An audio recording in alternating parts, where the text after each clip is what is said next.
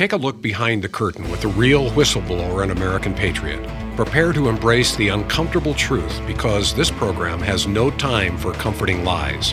Here is civil liberties enthusiast, Second Amendment defender, and recovering FBI agent Kyle Seraphin. Hello, my friends. Welcome to the Kyle Seraphin Show. Today is Friday. Thank goodness. It's Friday, November the 10th. It is the day that the federal government will be observing Veterans Day. We got a veteran story for you today. The federal government may be observing it as a holiday, but they are also trying to observe you physically. They are trying to get their eyes on veterans because obviously people who served in our military are the most problematic. They're the most troubling members of our society, people that we cannot trust, right? That's great. We love it. It's Friday, which means it's Friendly Friday, which means I'm going to be bringing on my buddy, Steve Friend. We'll do that right after we say thanks to one of our sponsors. Folks, we should have a good time today. Steve and I have been hanging out. And also, you know what? I loaded this up. Some people know. You never notice that there's some people that just say your name and you're like, that guy should do my intro. That's the guy that I want to do it. Check this guy out. You ever heard this guy? Kyle Seraphin. Kyle Seraphin.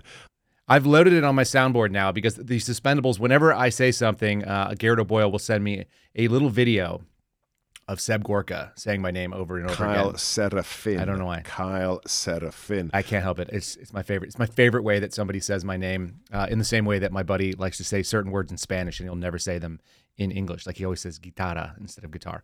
Yeah, some people should do it right. So let's do our first sponsor. Let's say thanks to Catholic Vote. We're going to pull them up. Folks, if you're not getting the loop, you are missing out on the loop. You're not getting looped in. You can loop yourself in by putting your email in the main webpage at catholicvote.org, and then you can just scroll through and you can get it, or you can just show up and click on the little tab up there that says the loop. Today's got some great information on there about Joe Manchin, the definitely not centrist, the definitely leftist Joe Manchin, not going to be running again, so they won't have that ally, or whatever you want to call him. You still got people that are attacking Tommy Tuberville about his abortion stance. Do you guys know that the story there? Apparently, it's not that he won't approve line item individuals that are looking for promotion and need congressional approval. It's that he won't approve all of them as a blanket sweep, including a bill that has some amendments about abortion. So it's very disingenuous, as usual. We are not getting the full story. That's the way that certain parts of the news will cover it. And go to Catholic Vote. You'll get a better little look at it. Okay, let's bring on my buddy, Steve Friend, author, fellow at the Center for Renewing America. What else is he? Founding Suspendable. Do we want to bring Steve Friend on? We could do that. Where is he? There he is. He's got a hat on. He's got Suspendables merch. Hey, what's going on, brother? I'm very excited to be here after a 2-week hiatus from Friendly Friday. And for those viewing, you get to see my new toy that I get to play with now that we realize that the iPhone camera is the reason that we got the ghost thumbs up a couple weeks ago when Steve Baker joined us on Friendly Friday. Do you want to tell him how stupid we were when we figured this thing out last night? We were doing kind of a bro session on Roll Call that you do every week, Thursday evenings, 6 p.m. Eastern, Badlands Media on Rumble with Alpha Warrior. I joined you with GOB Actual, and we just kind of did a round table. We were talking about police state. And at one point, I was discussing how I did a scene in that movie where I had the phone to my ear, and I replicated that. And in doing that, put my thumb up, and the iPhone camera thought it was a thumb up and popped over the ghost thumbs up emoji, and we all lost our minds. And then we started to play with the different hand signals that you can do. We realized that the Richard Nixon gives us some confetti. And I don't have this. I have a real camera. Nixon gives us balloons.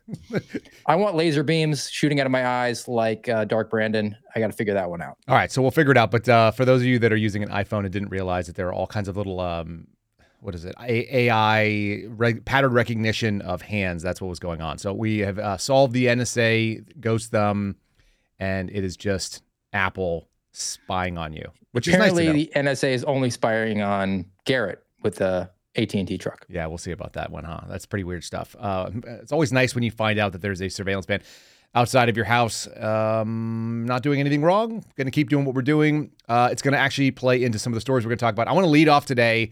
How many years were you on FBI SWAT when you were working for the Bureau? 5 years. Okay, 5 years on that. And did you ever work with the Newark team at all? No, even in SWAT basic school. I don't know if there was even a Newark guy there. It's not a big team, but it does have a storied history within the FBI in some ways because of some of the awful things that have happened.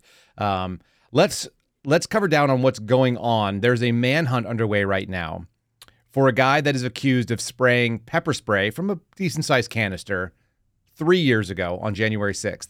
And we got some video of that, so we're going to play some of the Newark team kind of unrolling. Maybe you can unpack it for people what they're seeing here. Let's do video number 1, Ryan. I'm going to kick right into this thing. Let's go FBI SWAT right off the gate, and go ahead and roll that video. This all unfolded in Helmetta, New Jersey, in Middlesex County. CBS 2's Christy Kalishian has the latest from the scene.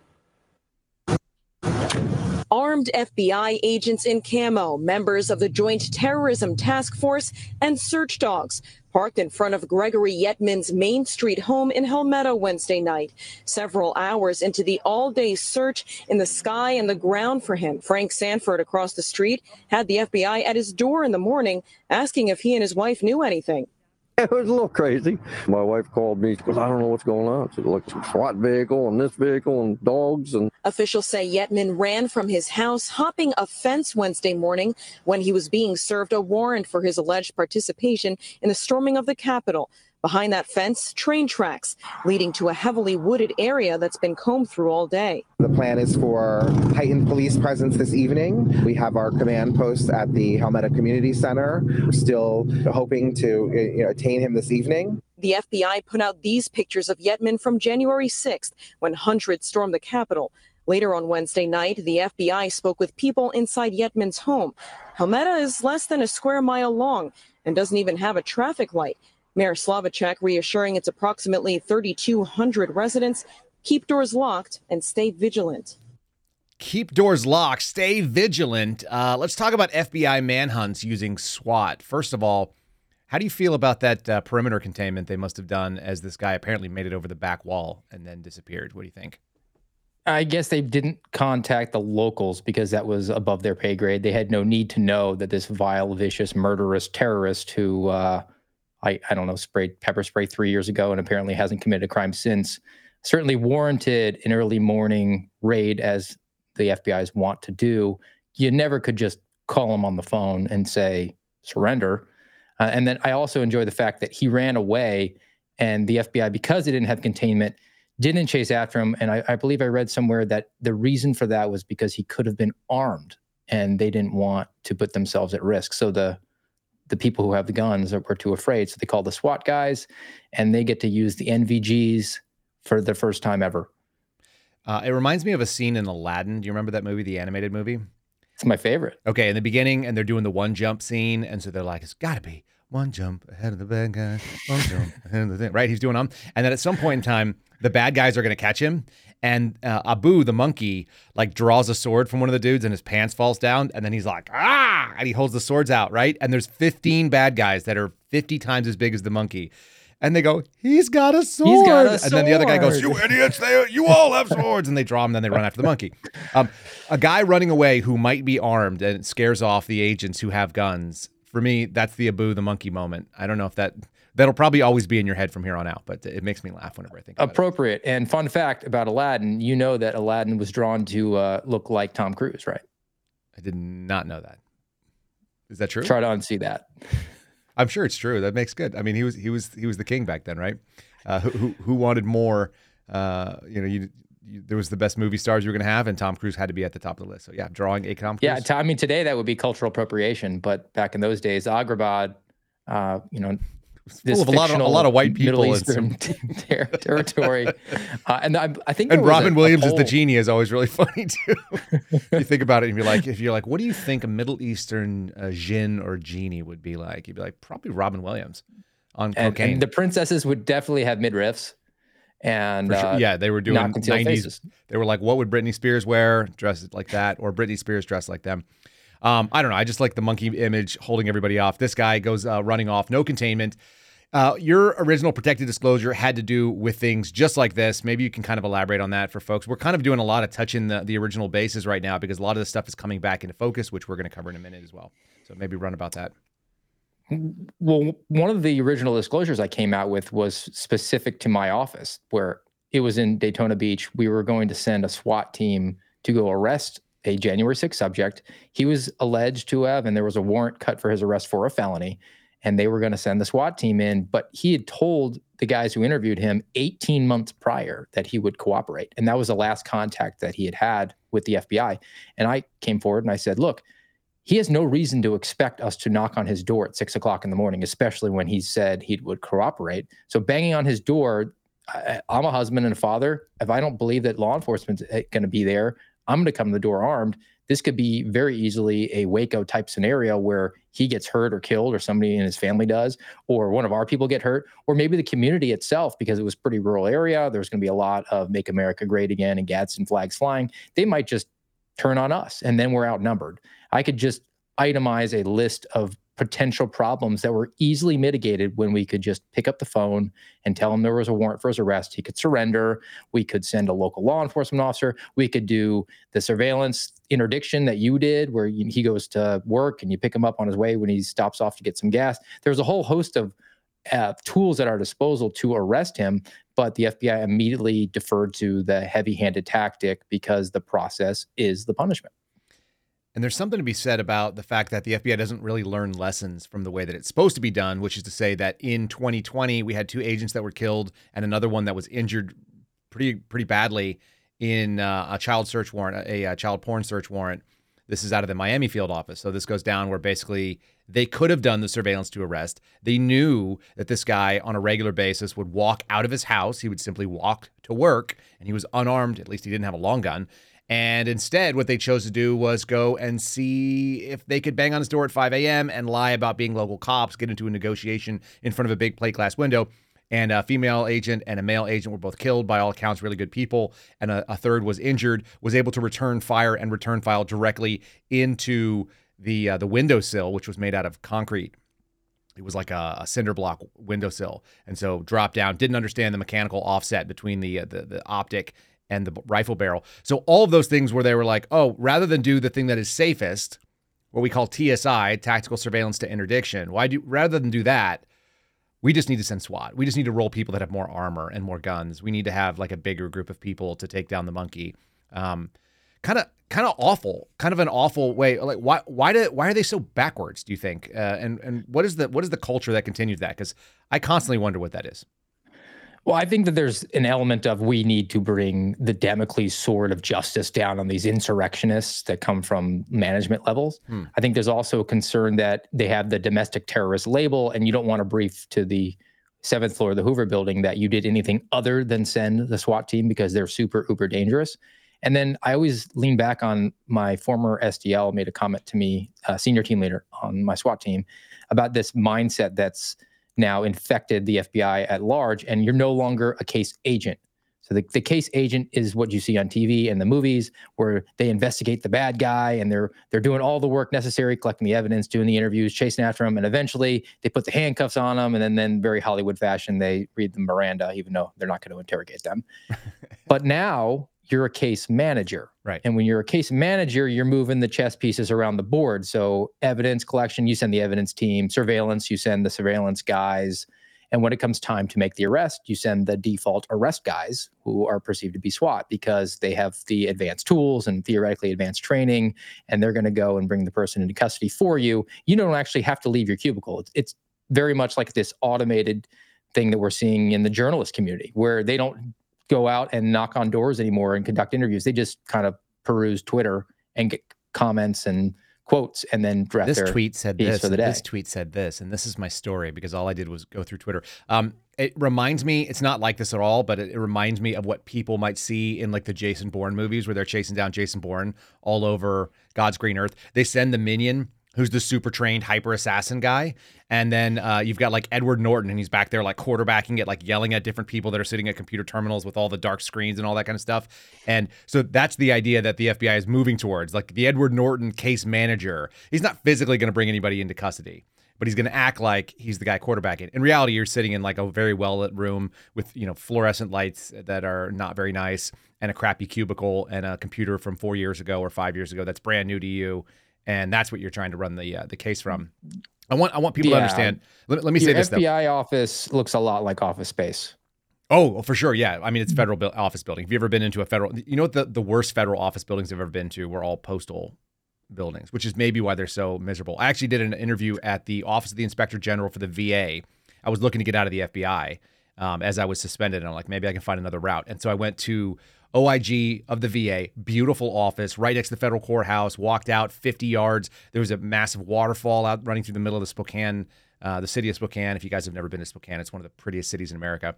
And then I went and I drove across town to where the airport was. And then I went over to the Postal Inspector Service and I was like, oh, the ceiling tiles have mold on them. It's crappy. It looks exactly what you'd expect like the Postal Service to have. And I was like, I don't think I want to work here. This is not good. It's somewhere in between those two. It's almost never as nice as what VA OIG has. It's almost closer to the Postal Service. But I want you to read, we're going to read through the charges that this guy has against him. This is coming out of the New York Times. It says Yetman is charged with assaulting, resisting, or impeding officers. That's charge number 1. Engaging in physical violence on a restricted building or grounds. Number 2.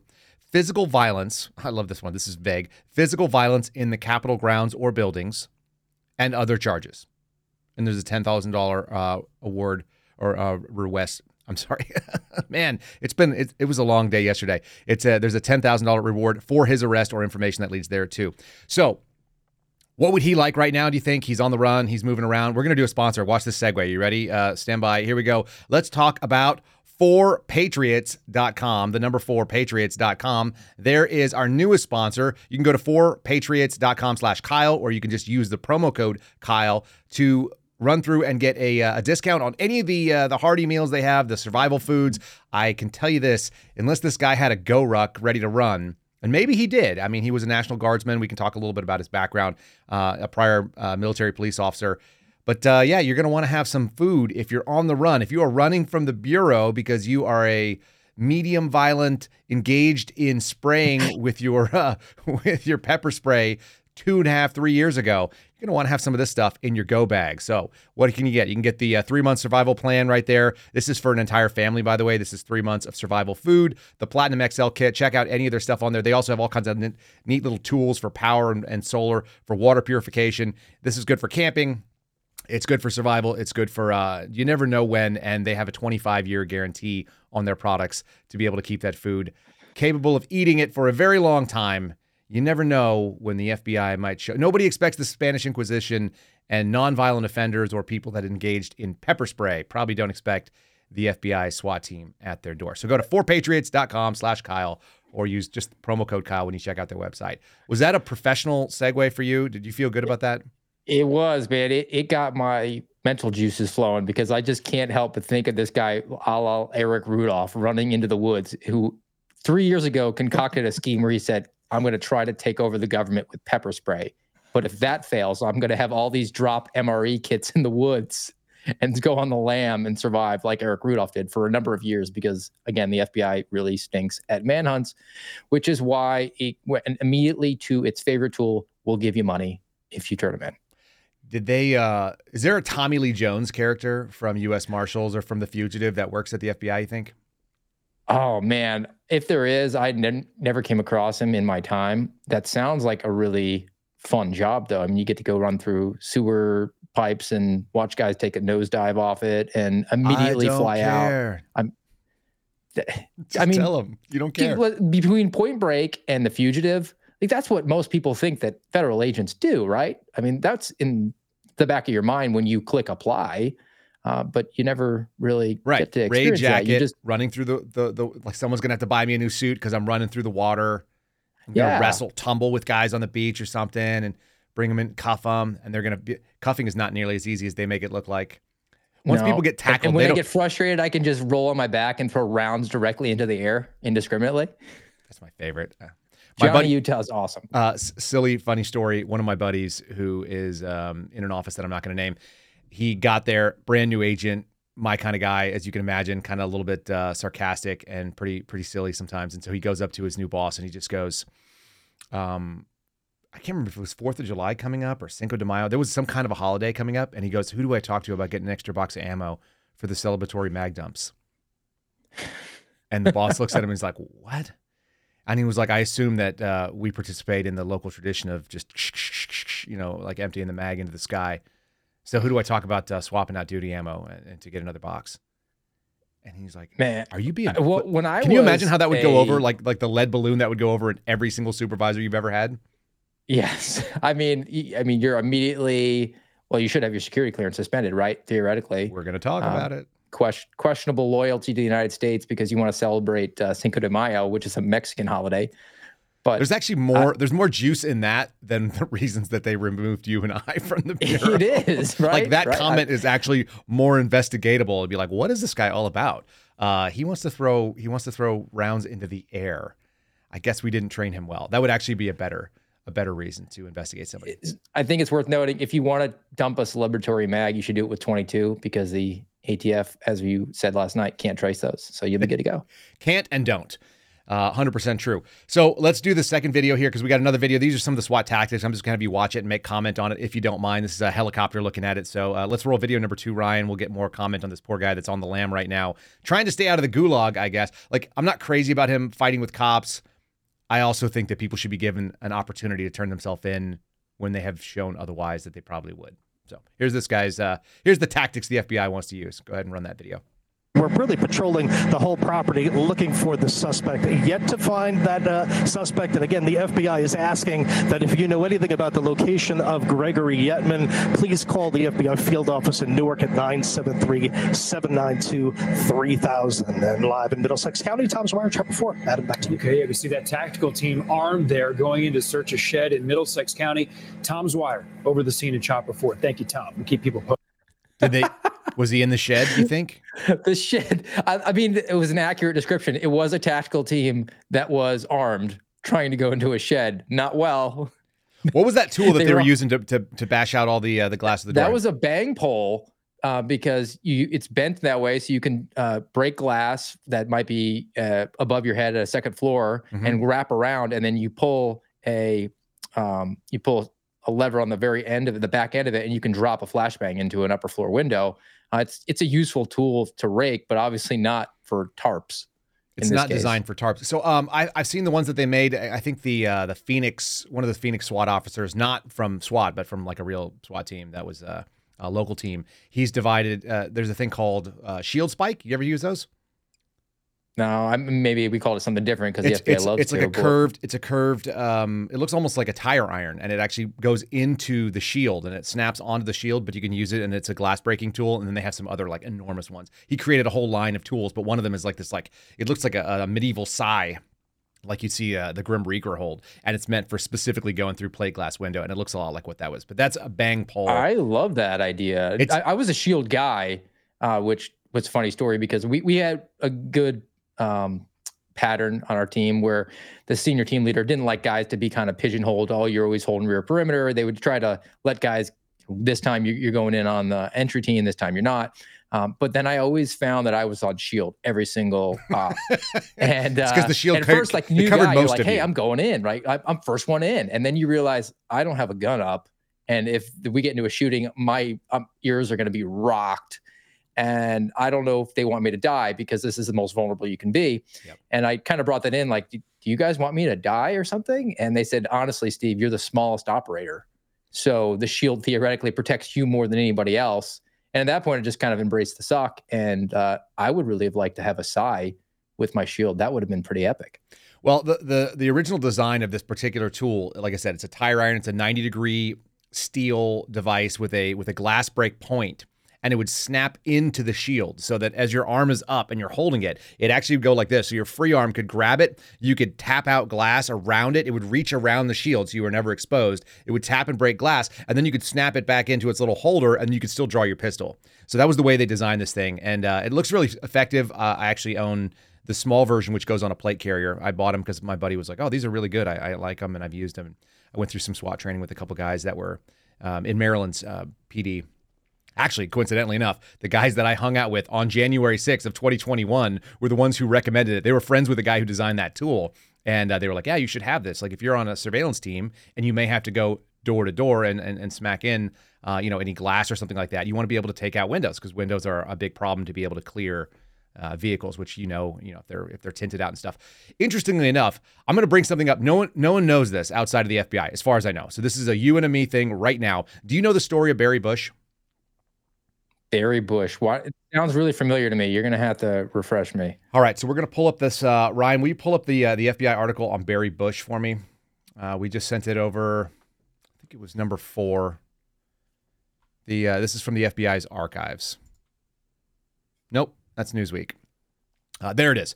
Barry Lee Bush. Okay, he was an FBI agent killed in the line of duty in 2007.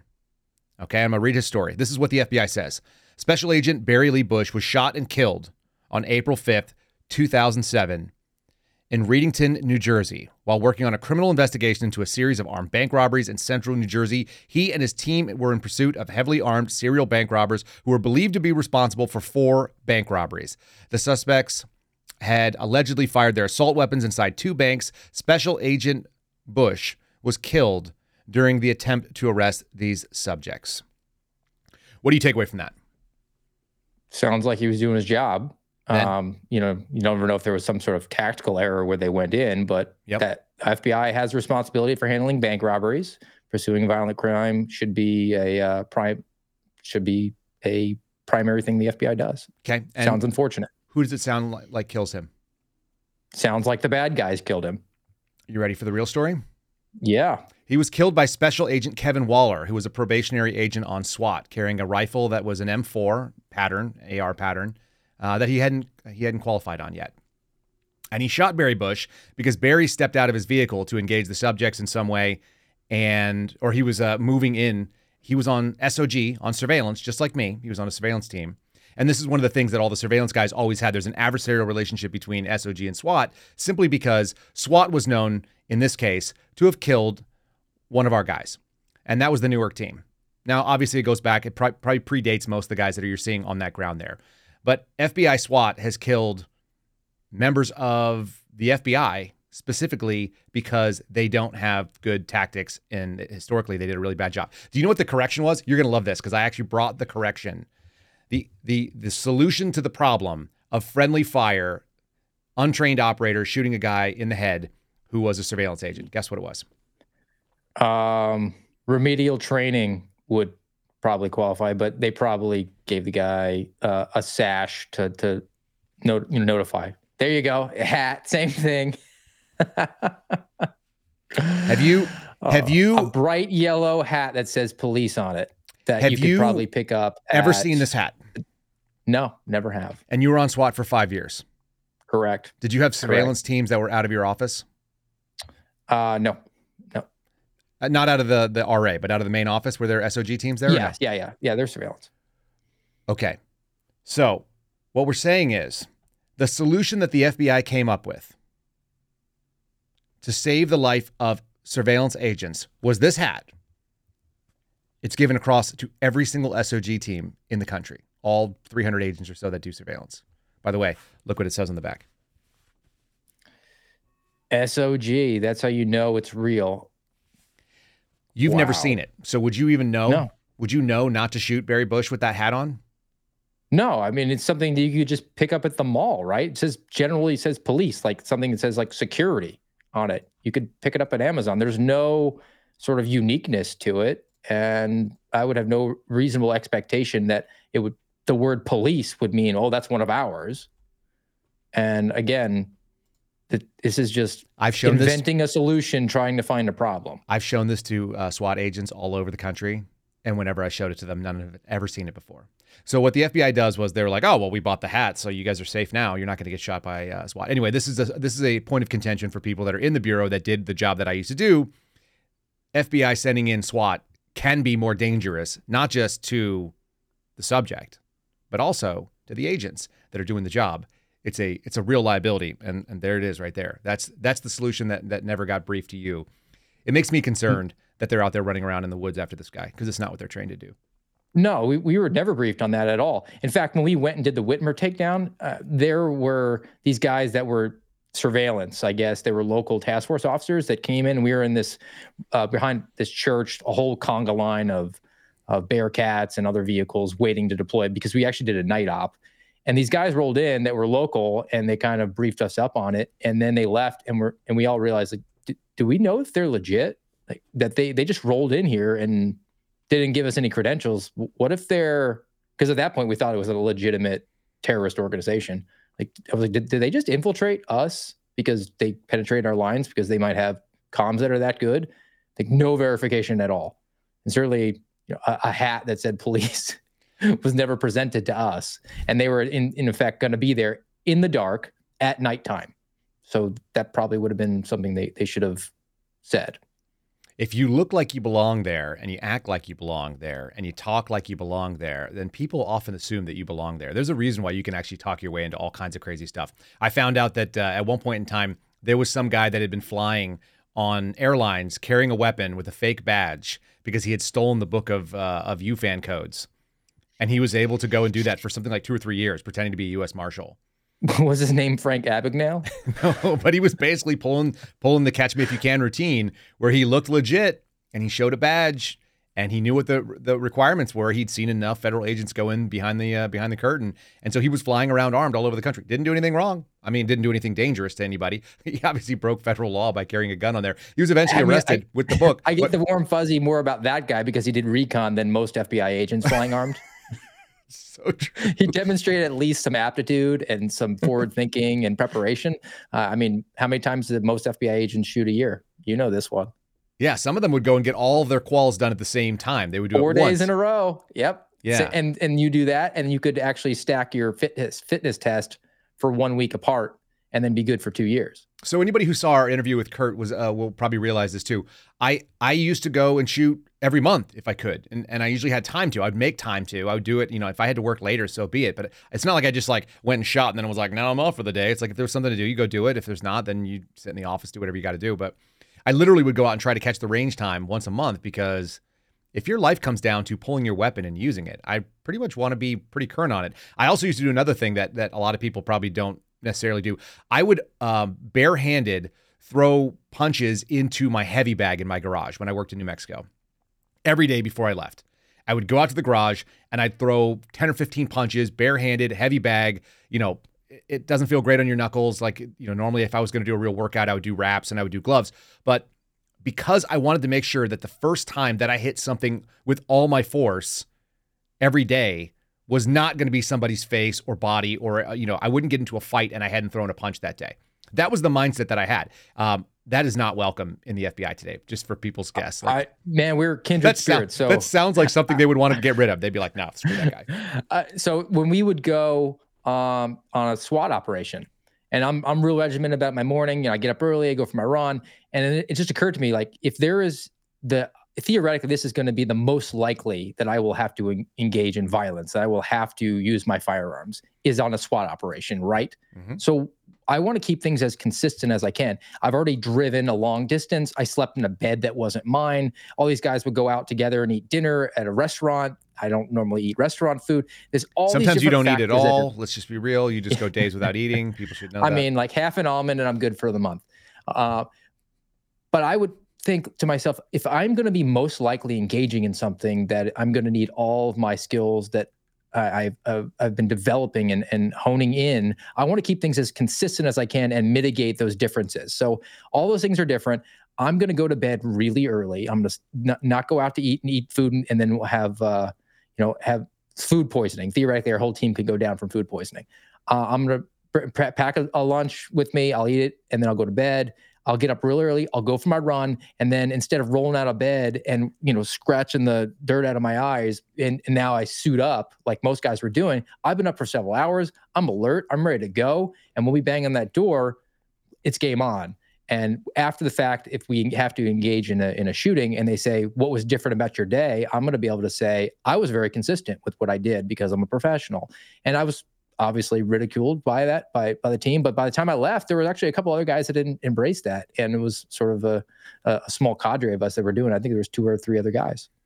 A lot of it is the legal consistency of it and knowing. And the same thing, it's like a lot of it is you can justify what you did. You're like, how hard you hit them? You're like, about as hard as I hit my heavy bag every morning. Oh, you hit the bag every morning? That kind of thing. Like, I just want to be able to say, like, oh, how often do you shoot? I shoot every month. How many dry fires do you do? I do them every morning. I consistently draw my weapon. I present it. I do it the same way. I've got tens and hundreds of thousands of reps maybe at this point.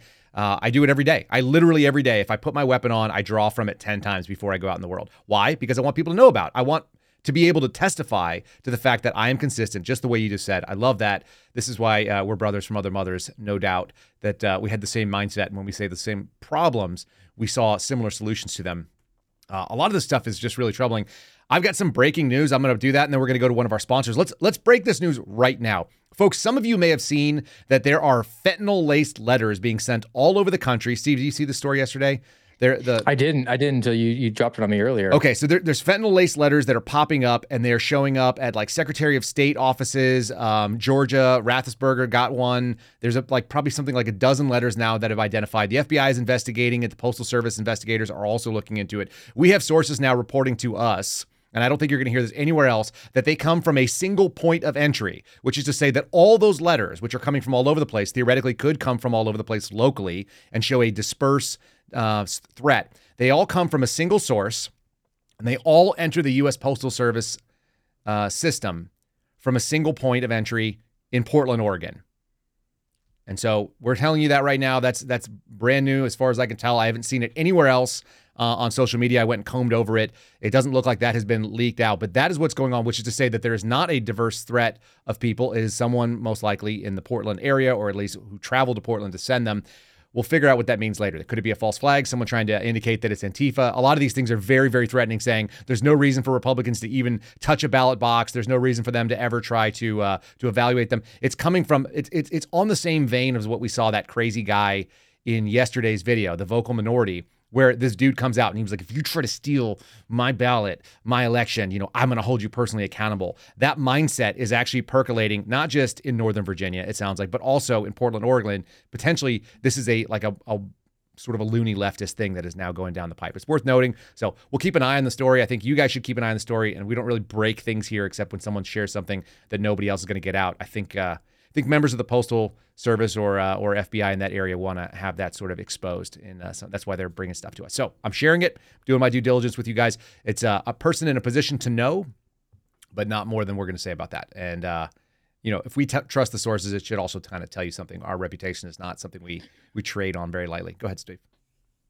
I'm just going to say apologies to them, because SecD is probably going to walk you out now as a whistleblower or colluding with Kyle Seraphin or Steve Friend, even though we don't know you at all. But good on you for putting that out. It might be worth investigating all the Antifa types in Portland first that I was sent there to go investigate that they didn't do anything about. That would be worthwhile to do, but we're not. Yeah. Hey, and look, I'll just throw this out there. We've been holding this in reserve for a long time. Security Division. Again, appreciate the thumbs downs that you're giving us. A reminder to everybody, give the thumbs up, especially Friendly Friday. Give me a thumb up. Can you give me a thumb up? I'll give you one. How about that? And then thank you very much. Thanks, SecD. There you go. Fireworks. And SecD, why don't you look at Christopher Wray's governor bachelor pad in Northern Virginia? Who's his neighbor, by the way, that may or may not be a foreign actor, who may or may not have given space for the command post that's set up theoretically to protect him, and may or not have been swept properly to see if there was any sort of way that messages to and from the director of the FBI might be intercepted by a hostile foreign government. Yeah, there's not a Chinese guy living next door to Chris Wray in his geo bachelor pad in Washington, D.C. That's what we're saying. There's definitely not a Chinese guy who has an unvetted space that abuts the director of the FBI's apartment. That would not be something that would happen. The FBI would never allow such a thing, correct? No, I mean, and you definitely don't need to look at that from a security perspective. Like, there's nothing sensitive that could be going into the FBI director's phone or computer system that he theoretically has on him there. Correct. And Chinese nationals are not suspect when they live right next to people who hold one of the highest clearances and the highest amount of access in the U.S. government. I totally agree with you. This is not a problem that anybody should worry about. You should definitely worry about veterans and people that may be disloyal to the United States because they don't want to get COVID shots. We'll talk about that just in a second. First, throw me on the screen here, Ryan. Look what I got. I got a new Patriot cooler. This is the 16-ounce coffee mug. I just ordered this one up. I also ordered 2 19-ounce coffee mugs, one for me and one for my wife. Guys, let me just give you the straight dough. First of all, patriotcoolers.com, promo code Kyle gets you 10% off. Patriotcoolers.com. They say Patriot on the handle right here on this one. The other ones have it written around the bottom. I'm a big fan of these cups. They're really clean. This one is too big to fit in most cars. What do you call them? Cup holders. So you don't want the smaller one. There's a negligible price difference between them, but you don't want the smaller one if you're going to only drive with it. But if it's going to be your desk coffee cup, like I work at home, I only have to carry, I don't need a coffee cup holder. My coffee cup holder's name is Olivia. She's 6. She just carries them straight up to me and puts them on the desk if I ask her. This thing, not good for your car. The 19 ounce, outstanding for the car. And so we got those. My wife and I actually go to church on Sundays, and then we have the kids in Sunday school. We sit in the front seat of the car. We drink coffee together, and she feeds the baby in the 30 or 40 minutes in between. And we now have matching Patriot tumbler coffee mugs. So check out the 19 ounce. That's my fave if you're going to be traveling. It's got a screw-on lid. This has a press-on lid. If you want the one that's going to be sitting on your desk, do this one, the 16 ounce. It's plenty of coffee, probably, for most of you. PatriotCoolers.com, PatriotCoolers.com. You can use promo code Kyle. Again, that gets you that 10% off, and it's free shipping if you order about 2 of them. That's over, you got to get over $50. Okay, let's press onward. I got derailed. What's going on with Chris Wray? What's the real threat in this country for people that might be disloyal? Do you have a sense of what that looks like based on what we're seeing in the news? People who might be disloyal. I think I put out this week, I actually went back and looked at the agave description that the FBI and the Homeland Security commingled and put out this report, however they labeled it. And it said people who had a perception of government overreach. A perception or perception, right? Negligence or illegitimacy, which immediately comes to mind. Overreach could be you put a face taper on in order to use public transportation. Negligence, I would argue it's not negligence, it's on purpose, but they would like to message the fact that we have a wide open southern border as being sort of negligent in their responsibilities to preserve our continuity of our actual border. And illegitimacy. Look, the largest mail-in ballot operation that we were told was the safest and most secure election in the history of the country obviously rubbed a lot of people the wrong way, and a lot of people had frankly, some very legitimate questions. But if you hold any of those perceived views, then you might be an anti-government, anti-authority, violent extremist. You might. That's indeed. a real threat. You might be. And if, Ryan, if you'll throw up the article from The Nation, we're just going to show people a little screenshot of what it looks like. A very beta looking, that's a really aggressive looking picture with somebody's green eye, which is quite pretty, and very intense camouflage. That is a wrap. That is not how real camouflage paint gets done. No, it is not. Anybody who's ever applied face camouflage has never been able to do that intricate thing. That looks like it was printed off in stickers.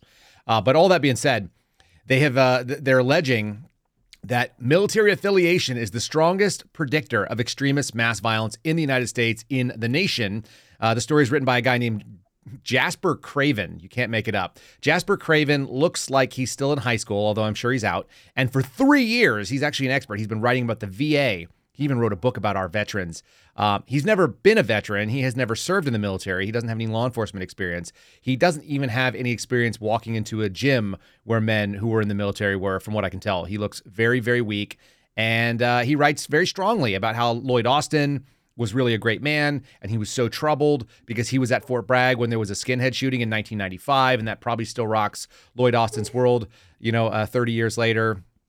This is the kind of people that are out there reporting on this stuff, but you could not have written a better justification in this left-wing article, this left-wing paper, The Nation, than the FBI would just take that right away, and some intelligence analyst is going to extrapolate that. They said, well, we said this thing, and then they said this thing, and now we're going to go back. This is circular reporting, right? And the circular reporting is that we're going to continue onward and attack veterans because they have obviously shown a conservative bias. Now can you throw the FOIA up on the screen here real quick, Ryan? I'll get you to respond to this in a sec here, Steve. The FOIA that we did yesterday is for some information we are now actively engaging in. We've got a buddy. This is Steven Stambolia. He's our machine gun lawyer. You guys saw him on the machine gun lawyer episode. He will come back on and talk 2A stuff, but he's also offered to do FOIAs for nothing for us. He is an activist in the way that he wants government transparency, the same way the Kyle Seraphin Show does. So this just says this is a request for the Freedom of Information Act for a specific meeting that took place that we are being alerted to. There is a congressional disclosure that has happened as of yesterday. This was filed yesterday afternoon. We are actively going to be pushing back on the FBI in the investigative journalist space. Do we do a lot of commentary? Yes, but we're going to bring facts and we're going to bring receipts with it. So this is part of our attempt to make that happen. Pretty disgusting that we found out also, and I will get the paperwork on it. This is sort of the continuation of Kerry Pickett's story from the other day. The Bureau has basically looked at not getting a COVID vaccine and military service as proxies for conservatives in general, and that's what they're trying to remove. So they've targeted people and specifically called out their military affiliation. What do you think about that, based on the number of people you knew in the FBI that were military veterans? I just want to be sure, let's be very clear. They think that people who raised their hand and swore an oath that they would die for the country have questionable loyalty to the country. Right. That's the argument. That's the contention. And they think that is on firm ground. I think you're sort of stretching for a new opportunity, a new target that you can purge out of your ranks, which is why the military has such a crisis right now when it comes to recruiting, because they're not getting the guys from the backwoods of West Virginia or Montana anymore that have a lot of rage and a lot of aggression and testosterone flowing through them at age 18, and they need to channel that into breaking things and killing America's enemies. Instead, they're putting out drag queens to recruit their particular Army and Navy and Air Force and just military in general. Here's the thing. Have you seen the viral videos that have gone that are all like white guys and Hispanic guys who are in the Army, and they're doing like new recruiting videos, leading people to believe we're going to war? Cheryl Atkinson reported on that a couple weeks ago on Full Measure, and the length that they're going to recruit. I mean, they can't get people in there who are actually going to be proficient, but they don't necessarily want them. They want people who are just willing to comply with what they're told to do, and they figure that they have the technology that they don't need to actually have aggressive males. That's why one of my favorite videos from a few weeks ago was that I think it was an officer OCS training course where he just couldn't scale the wall. It was a basic obstacle course. He physically couldn't do it, and that's going to be to our detriment, folks. We're going to lose a war in the not too distant future if the current regime continues on its current trajectory. Yes. Yeah, that's right. Yes. So let's break this in here too. I saw it in the live chat, and then I'm also seeing it over here on ABC News updating. Go ahead and throw that on the screen there, Ryan. The individual, Gregory Yetman, who was on the run, did not have enough for Patriots emergency food to sustain himself indefinitely, and he surrendered. Now, I want you to also do. He turned himself in. He surrendered. The manhunt that went and broke down that shed and all of the SWAT operations and the helicopters and the night vision goggles and all the dudes running around in their pajamas in the woods. By the way, what is better? I never understood why SWAT needs to wear camouflage pajamas. Why is that? Like, I had a guy go, well, what about infill? I'm like, you infill in Washington, D.C. and Baltimore, which is not in the dark. Wooded. You're not in Afghanistan, homie. Yeah, in the dark. Well, I mean, they had to do that. They should be wearing day glow like the Brits do. I actually really like the way the Brits do this one thing. They wear day glow, like very, very bright green with a sash or like a reflective that says police or whoever you are. If it says FBI or federal agent or whatever, I don't care. It should say something police related. It should be shoulders like suspenders. It should go across the chest. It should be on the back. And it should be obvious that if anyone were to shine a light out, there's 9 guys essentially wearing like hazmat suits saying we are from the organization that we claim, because nobody else would look this ridiculous and have this many safety dance outfits, and we're all going to come in and tell you who they are. Like, the idea that you need to like infiltrate is the craziest thing I've ever heard. They're either asleep, because that's why you're doing it at 6 a.m. or 5 a.m. or you got outside, or you let them know that you're the cops. You already have to do a knock and announce. You already have to turn on the lights, right? Is there any reason outside of like maybe a guy in an urban hide or maybe like a rural sniper scenario that somebody has to have camouflage on as an FBI SWAT team member? Can we talk about that real quick? I mean, there's the real reason and the reason they give you. They'll give you the reason of, well, we might have to go into this setting in the woods where we're going to have to, I don't know, camouflage. Wait for the guy to turn himself in? Yeah. Or infill in the dark. The real reason is most of the guys who are doing SWAT want to just play Army. They're all counterintelligence, counterterrorism guys who just need to get out of the office, which is fine by me. I mean, like, if you want to train and be a professional, be a tactical team, that's awesome. And then they got to spend the money. They got to justify the budget that they get, that the FBI devotes towards it. So they want to buy the Cry uniforms. What do those go for? Do you know what they go for? I think it's about $800 tops and bottoms together. Yeah, about an $800 uniform. All those guys that you guys saw on that video, all wearing like $800 worth of very clean uniforms. It's not like these guys are putting them through the paces for a 14-day patrol in Afghanistan. No, and look, the hardest thing that they deal with is going into the wash over and over again after there were weekly guys training. on the SWAT team in Omaha that did the Oregon standoff at the bird watching building. What was that? 2015? Wildlife sanctuary. Yeah, and I swear they had PTSD. They talked about it for the full 5 years. It was almost every single time we trained. They were like, "Yeah, back in Oregon, man. Back in Oregon." Back when we fired 0 shots and we sat out there and watched people and just stunk. Like they sat on a road for 12 hours a day. They experienced what it's like to be in the military. That's what it's like to be in the military. It's mostly waiting around for things to happen. Yep. Like, anybody 12 enlisted hours, knows they that. had one car go in and out every day, and then they would drive to like a gas station to get food, and then they were sleeping in a tent for a while. And then they actually wound up getting them hotel rooms eventually that they could cycle like for a couple of days to get like R&R away from their 2-week deployment. Right. Yeah, no, they needed to get away. They were like, "Oh man, pull them back from the line. I need Trench some foot was setting in." I need some shore leave. Let's play this video number 3. This is from Sarah Field. She's a journalist in Texas. She's going to describe and her interesting interaction. We've got the doorbell cam. Actually, you know what? Before we do that, let's play video number 6 first, if you would, Ryan. Let's play the doorbell camera of FBI agents. This is segueing directly into the kind of people that we're bringing into the Bureau and that are doing this job. And they're coming to your house, folks. Like, they're going to come to your house for some reason or another, and they're going to act awkward. We'll talk about why that is. Let's do video number 6 real quick. My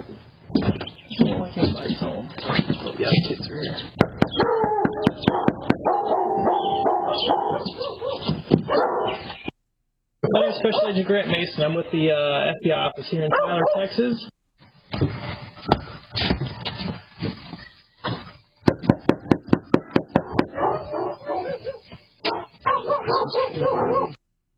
Is Hoover just like rolling over at this point?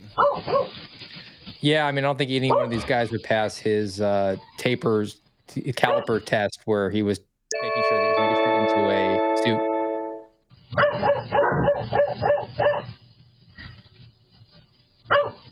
That dog is really having a hard time. So anyway, if you're not listening, what you're seeing is FBI agents standing wearing plaid shirts and a clipboard, crossing their hands in non-interview position, kind of casually looking around on a reporter's front porch outside of Tyler, Texas. His name is Grant Mason, apparently, per his own introduction. Says he's a special agent with the FBI out of the Tyler RA. There you go. So why is he doing that? Why people are like, why are they dressed so informally? That's actually pretty common now. But the more I see it, the more I dislike that. I actually dislike it more. Like, you and I put on a suit when we go on and do an interview. I actually I wore suits when I did interviews, generally speaking. Unless I was on the res. That didn't really make sense. But yeah, I think Steve Gray points to him for that. He was always professional, that the FBI had that image of wearing the suit to work all the time. I would actually agree with you on the reservation. It didn't make a whole lot of sense for you to be wearing a suit. It would actually probably get people to not talk to you. Correct. Yeah, you want to actually... But I did wear official stuff. In. I wore like a jacket that either had like an FBI patch on it so people could kind of see as I walked up. Like either the wind. I had my own sort of like windbreaker that was not an FBI one, but it took the FBI patches. But yeah, I think tucking your shirt. I mean, that to me would look better.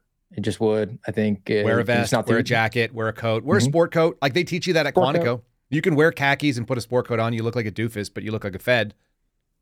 Like it's the Which thing. is what you're going for. What do they call it? They call it business tactical. Do you remember that? No, but I'm going to adopt it. Oh God, it's so stupid. Yeah, but they call it business tactical, where you're wearing like khaki and your boots. 511 issued pants, knockoff pants that shrunk as soon as you put them in the wash. I bought my own, so I don't know. Okay. As you can imagine, I don't. I was like, a cop making $16 an hour. I was like, this is inferior gear. I'm not wearing this inferior gear. I'm going to wear something better. I didn't even have a job before we went in there, but yeah, they call it business tactical. You're wearing like boots. Some kind of like running boots, like Solomon's or something. You're wearing 511 pants with cargo, and then you've got your gun belt, and then you've got your dress shirt and your tie and your sport coat on top of it. Business tactical. I can't believe I forgot that. It's really stupid, really silly. Long and short of it is these guys are showing up looking slovenly. They're going and they're bothering her. She actually put out a video on this. I'm going to play the first probably minute and a half of it so you guys get a taste of what was going on with her. They hammer called this woman because they're trying to get her to reveal sources. And this is something that I think is really why the Bureau is, these guys, I think they're actually embarrassed about what they're doing, but they're being directed to go out and do it. And that's why they're being so shady. Listen to her description of it. Video number 3. Go ahead and run that, Ryan. And we're going to be wrapping up here a little bit, but let's at least get this out there. My name is Sarah Fields. I'm a Texas activist, a constitutional government advocate here in Texas. I work in legislation.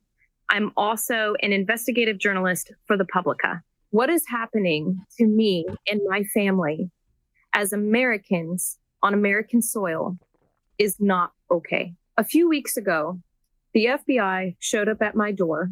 They did not want information about the stories that I share. They did not want further information or details about the information that I've shared about the border with boots on the ground experience. They wanted me to out my sources. After the first time they came to visit me, I wasn't here.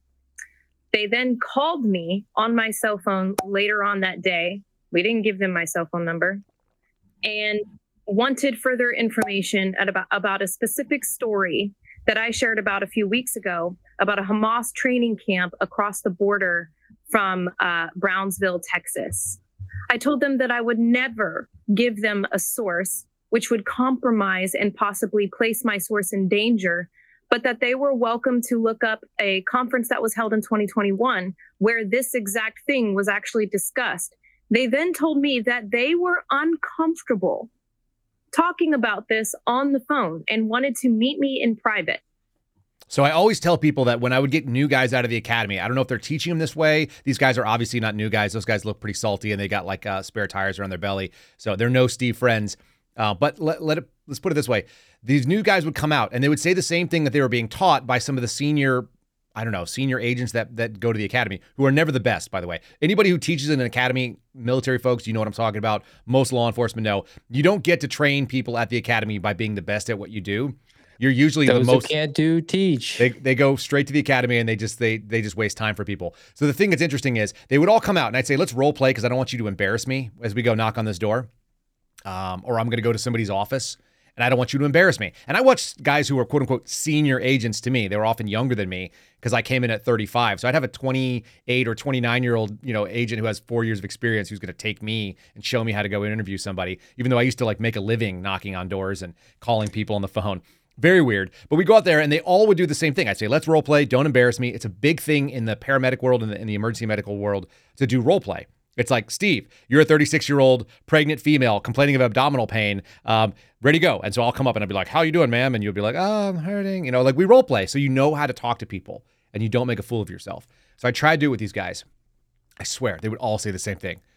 Knock, knock, knock. It's like, hello. And they would go, hi, I'm Steve Friend. I'm from the FBI. Your name came across my desk. I'd like to ask you some questions. And I would go, what do you mean my name came across your desk?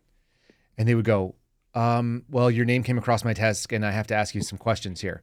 And I'd say, do you have like a conveyor belt with just like, like the sushi things that have the names on it? Or is it a ticker like Wall Street where they're just running names across? You just pick them. It's a lazy Susan. It just keeps going around in a circle. How did my name run across your desk? And they would go, well, time out. Seraphin, can I just start over? Can I just start over, please? And I'm like, yeah, you can. But like, why are you saying things that don't have meaning? How about knock, knock, knock? I'm Kyle Seraphin. I work counterterrorism for this field office. I have an investigation. You are either a potential witness, you are a potential subject, you are someone that I would like to ask for information. You have every right to say no, and I will go away.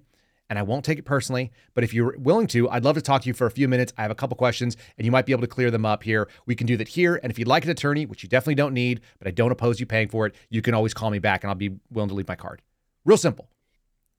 That's transparent. And that's, look, at the FBI Academy, there's this whole thing about you have to build rapport with people. You have to ask them about their children and their background. And then when it comes time to confess, because you've connected, they'll give you the information you want. And I was so similar to you where I said, not wasting their time and throwing these meaningless phrases is rapport building because they know that I'm about a certain thing, I'm mission focused, and then I'm going to get out of their hair. Because who wants to talk to the police? Nobody's having a good day if they're talking to the police. That's right. And so it's like, look, we could do this on a schedule. You can come and see me. I can come back and see you. The reason these guys apparently were asking, I think, for her to come into the field office and they're not comfortable with her being on the phone is because Texas is a one-party consent state and that it's very easy to reach over. I've got one sitting on my desk over there. I can reach over and grab my recorder, put it on speakerphone and record everything they say, which I may or may not have done to somebody in the FBI if you go back to the beginning of my channel.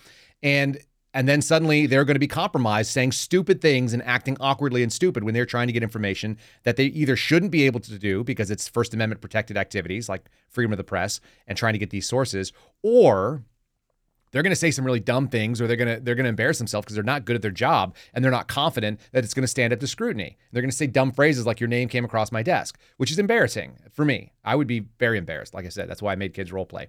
Long and short, they want her in the field office where she goes through the metal detector, your electronics have to get checked in and all that kind of stuff, where they can control the environment, and then they don't have to record it either. And then they can just say, well, we wrote a 302 of it. You want to talk about the sort of assessments that go on to try to dig up sources and what these things may be? Because a lot of people have no idea how the levels of investigation that the FBI conducts. Yeah, this video reminded me of the Type 5 assessment. The Type 5 assessment essentially is an investigation of an innocent American. It's done the same way. You build up a dossier on the person because you want to have as much information as you can on them to deem if they are good or bad as a potential confidential human source, like a potential informant snitch for you. You find out where their pressure points are, where their vulnerabilities are, the access they might have, and then you ultimately decide, is this person good or not? So essentially the FBI winds up investigating an innocent person to manipulate them and exploit their access to information to further its own mission. And the reason that I was reminded of that is included in the confidential human sources for the FBI, and folks should be aware, the FBI can recruit attorneys, it can recruit clergy, it can recruit journalists, which is clearly this woman here who has access and has her own sources. And the FBI might have been putting a tickler out to her to become a confidential human source. Give us your sources and you'll work for Uncle Sam. And then the other one I'll also add to that is the FBI can recruit minors as confidential human sources, and they don't need mom and dad's consent. Which is really terrifying. I want to reiterate the fact that there is no criminal implication. There's no allegation that you're involved in a crime for them to be able to open a full investigation under the Type 5, and not a full investigation, sorry, to open all the tools they have for a Type 5 assessment to evaluate you as a potential source. They don't have to actually accuse you of anything, but they still get all the tools.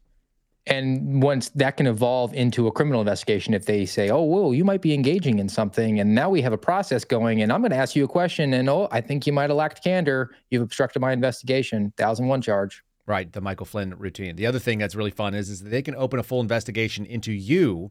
We would have full investigations where we didn't know the name of the subject, but we knew the name of the victim.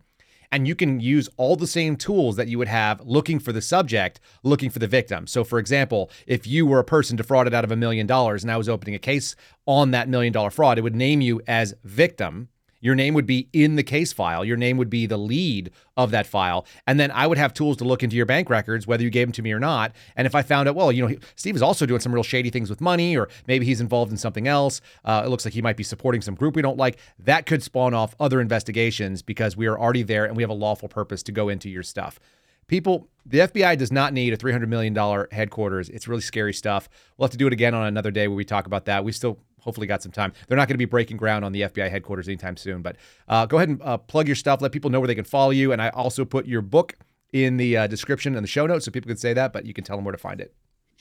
You can find me on social media, Truth Social, @real_Steve Friend, on Twitter /X, @RealSteveFriend. I work for the Center for Renewing America. I am a fellow for them. AmericaRenewing.com has a lot of good material there. My book is still pinned to the top of all my social media profiles. True Blue, my journey from beat cop to suspended FBI whistleblower, trying to get that back into the top echelon, especially going into Christmas. It's a easy read. It's a fun read. I think it's pretty enlightening. And I hope everybody has a fantastic weekend. I will be going to Coweta County, Georgia, to give a speech there for a group. And I'm looking forward to seeing all those people in the Atlanta area. Outstanding. And also, it's a book that the FBI didn't want you to write. They requested that you redact at least 40 pages of that thing. And you chose to not do that because we believe in transparency here. And I know you do too. Very much like you, I recorded my conversations with FBI executives, and the transcript is in the book. Folks, check out the book on Amazon. Steve, it's always good seeing you, buddy. I look forward to talking to you probably a little bit later on this weekend, and I hope you have a good one. Ladies and gentlemen, you've been watching The Kyle Seraphin Show. It's streamed live from Liberty Hill, Texas at 9:30 Eastern Time, which is 8:30 here in Texas. America went a little bit long, but we always do with my buddy Steve. Let's say thanks to one more person. If you guys want to check out MyPillow, you can go to mypillow.com/Kyle. As he said, Christmas is coming up. People are ordering towels, they're ordering sheets. You can use my promo code, the same as you'd use anybody else's. You get the best discounts that are available. There's the site that Ryan has just pulled up for you. I was just listening to Mike Lindell talk about the towels the other day. They have a different kind of cotton in them. I'm not an expert on these kind of things. However, if you are, and this is your jam, and you like the percale sheets like my folks do, if you like the slippers, which my slippers are about done. I'm probably going to have to tell them to. I think they'll actually just send me some. They're really nice people over at the MyPillow. Anyway, mypillow.com/Kyle. Use the promo code Kyle if you're on the website already and get yourself the discounts that are available. It supports our show. They give us a percentage of sales, so we appreciate that. And really nice people over there. I was just on Lindell TV with Garrett and with Steve last night, so he also supports this entire Brendan House show. We're on there all the time. They let us come on and share our message and share things that we're pitching. And obviously, we appreciate all of you guys. If you guys want to get a message shared, you can do it by leaving us a 5-star review on Apple. You want to do the Apple review first? Let's do that first. Today's one is from John J. 69er. Okay, there you go. It says, thank you, 5 stars. Thank you for having the guts and the morals to give up your career and exposing from firsthand knowledge what our top law enforcement agency has become. Hopefully, if you listen to the show, you've realized that the FBI is actually not the top law enforcement agency in any way, shape, or form. What they are is the self-proclaimed premier law enforcement agency, and then they go about their day doing everything they can to prove otherwise, including a multi-day manhunt where the guy just surrenders himself. Let's throw up the Rumble rants that we had on there. One from Beth B1. What's the deal with the pedo ring that supposedly broke up yesterday? We'll look into it over the weekend. I'm a big fan of the Bongino rule as well. 24, 48 hours. We see what it's all about. We'll tap our sources and see what's going on there. So we'll get back to you on that one, Beth. And Tack Penis saying veterans like us tend to tell people not to join these days because military leadership is an abomination. No doubt about it. It is very hard to recommend that to your kids right now. And lastly, $50 from Chris WTC007 saying, love you guys. We love you. We really appreciate it. The show is for you guys. If you like it, give it a thumbs up on Rumble. Rumble.com/Kyle Seraphin is where we live, where the live chat is, where you guys are always bumping. And it's starting to get so fast that it's hard to see. So join us on Rumble. Use the slow chat if you need to. And then you can share this on all your favorite social media. We'll be posting this on Apple, Spotify, iHeartRadio very shortly. And we appreciate you guys supporting the show in such a big way. I hope you have a blessed weekend. A happy Veterans Day to all my friends who are veterans. Thank you for your service. Thank you for loving this country. Even when the government is the problem, we still love this country, as someone told me the other day.